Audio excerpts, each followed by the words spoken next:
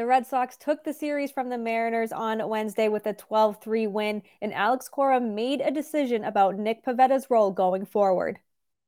You are Locked On Red Sox, your daily Boston Red Sox podcast. Part of the Locked On Podcast Network, your team every day.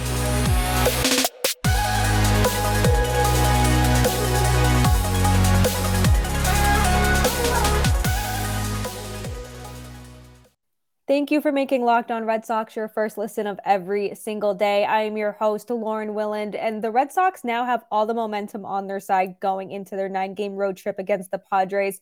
And even though Brayan Bello did enough on his birthday to get the win for the Red Sox and the offense exploded, we're going to start talking about Nick Pivetta first. We talked about how he really needed to make that impression to stay in this rotation, solidify a spot in it going forward.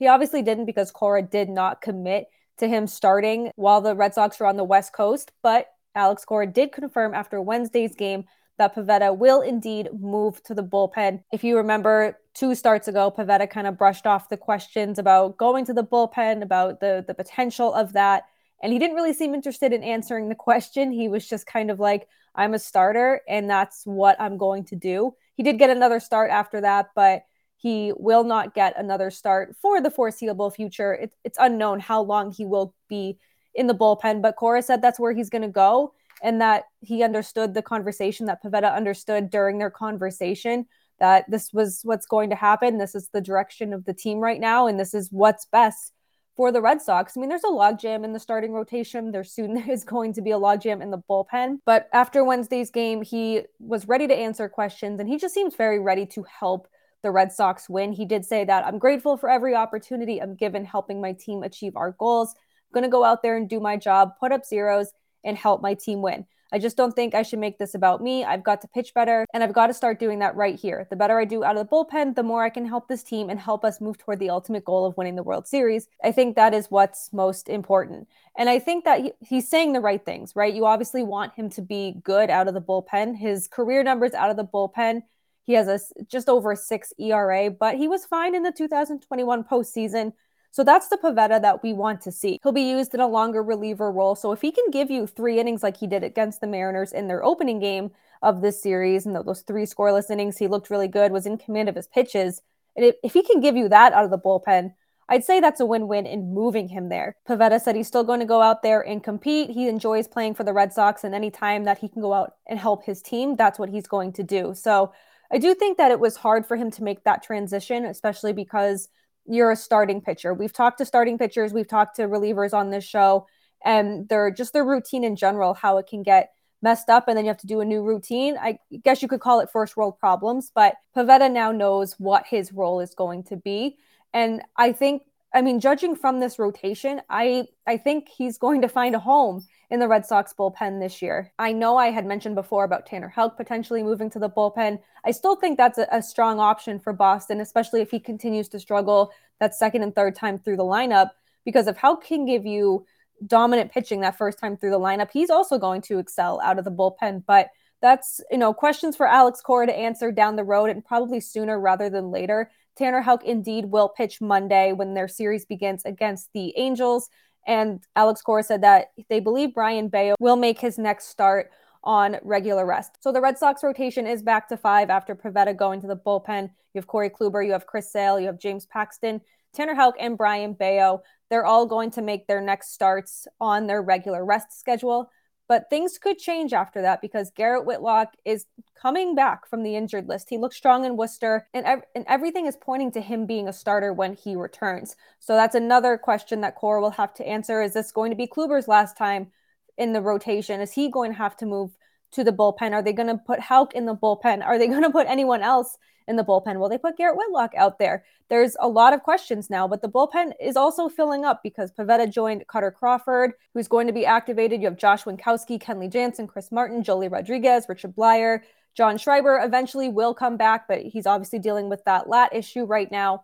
So a lot of questions that are on Alex Cora's plate right now. It's a bit crowded, but as we've said before, this could be a good problem to have. I think it is a good problem to have, but you just want to make the right decisions for your team. You want to put the right people in the bullpen. You want to put the right people on the mound every single night when you start a game, especially when you're going into a series against the Padres. They're a very strong team.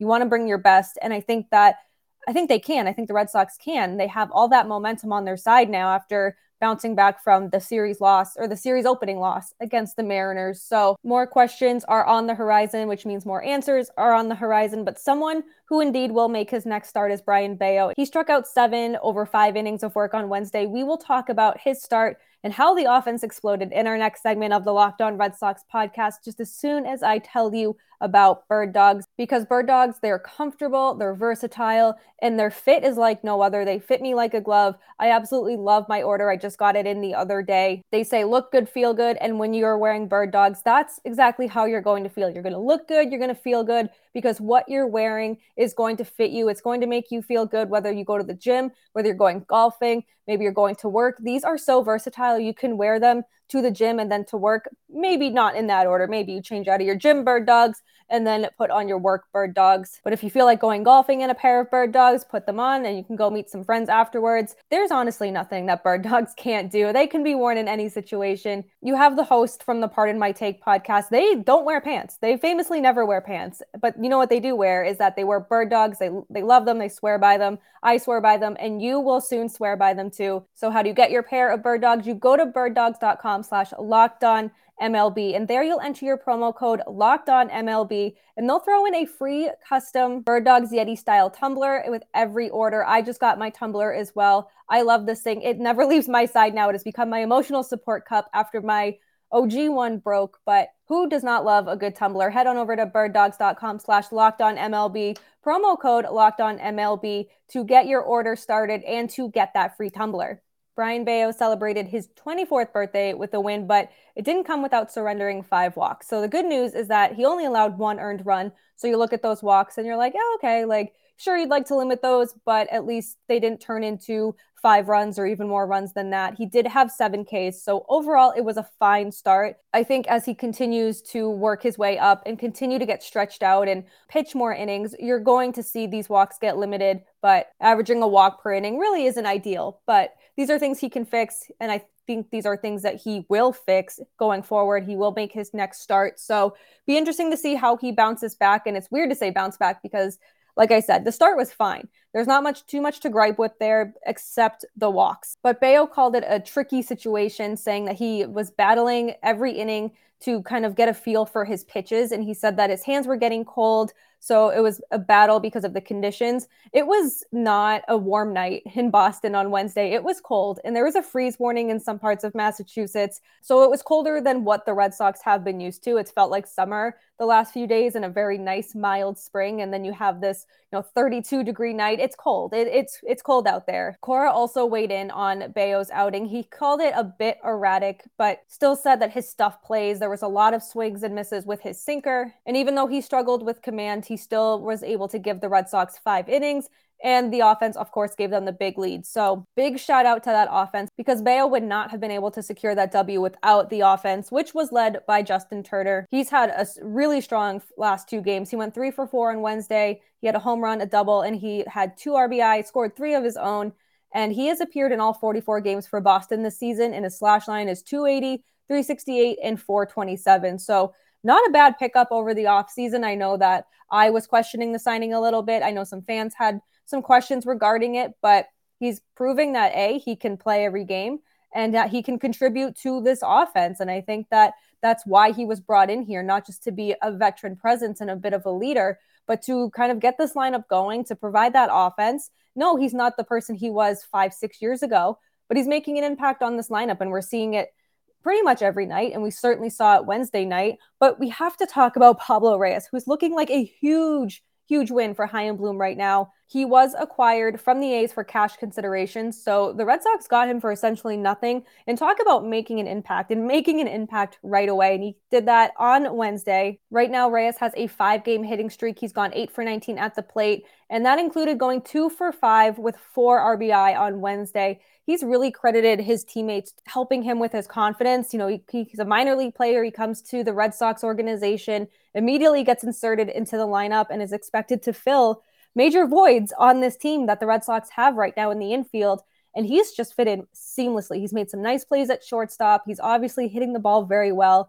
And he said that he's getting his confidence from his teammates. And he said that his mentality is that people are saying that this is the same baseball that they're playing in the minor league. So his mentality is just to help the team win, whether it's running or the defense or the offense. And that's exactly what he's done. I've loved watching him play. He's so much fun on the base path. He's so much fun when he's on the field. And of course, at the plate, he's just really good fit right now. And this is what you want to see, right? When you get the notification that the Red Sox trade for him, you're thinking, who is this? Like, how is he going to make an impact on this team? Or you just think, well, we got him for cash consideration. So if he ends up stinking, it's really not the end of the world. But he's off to a really good start right now. And hopefully that can continue into the West Coast road trip, because I'm just having a lot of fun watching him play. And like I said, he's making a contribution to this lineup. He's helping the Red Sox win. And when this offense is hot, it's hot. And we've seen that already in the first 40 plus games this season. You had Kike Hernandez on Wednesday. He went 2 for 4 with 2 RBI. Jarren Duran, another strong night at the plate, going 2 for 3 with an RBI of his own.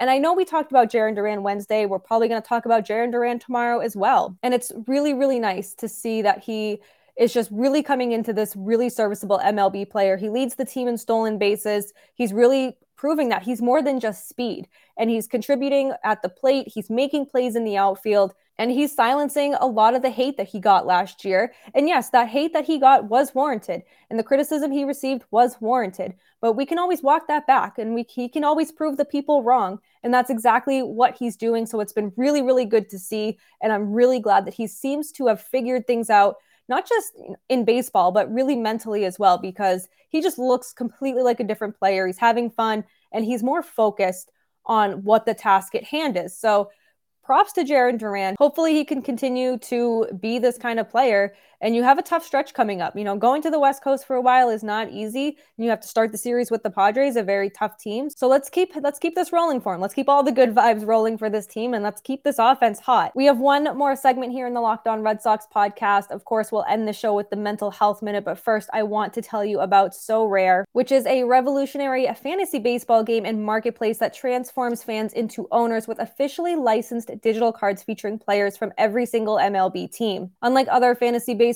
platforms, So Rare managers truly own their fantasy experience. You collect, you buy, you sell, and you compete with player cards against global opponents, and you can win epic rewards. Win or lose, you still own your cards. Plus, it costs nothing to play. So it's a win-win all around. The more you win, the more you advance. So you collect increasingly powerful cards the more you win, the more you get through these tournaments and accessing next-level competitions and rewards. A lot of us are playing in the Locked On MLB group chat. Some are making progress more than others, but it's always fun when you get a group of your friends to get on So Rare and collect some cards and go head-to-head with one another. What's life without a little friendly competition? So head to sorare.com/lockedon. That's spelled SORARE.com to draft your team of free player cards, set your lineup, and start competing today to win epic rewards. Again, that's sorare.com/lockedon to start playing today. Today's mental health minute is super simple. It's just a reminder to make sure you are taking care of yourself. You're putting your best effort into every single day.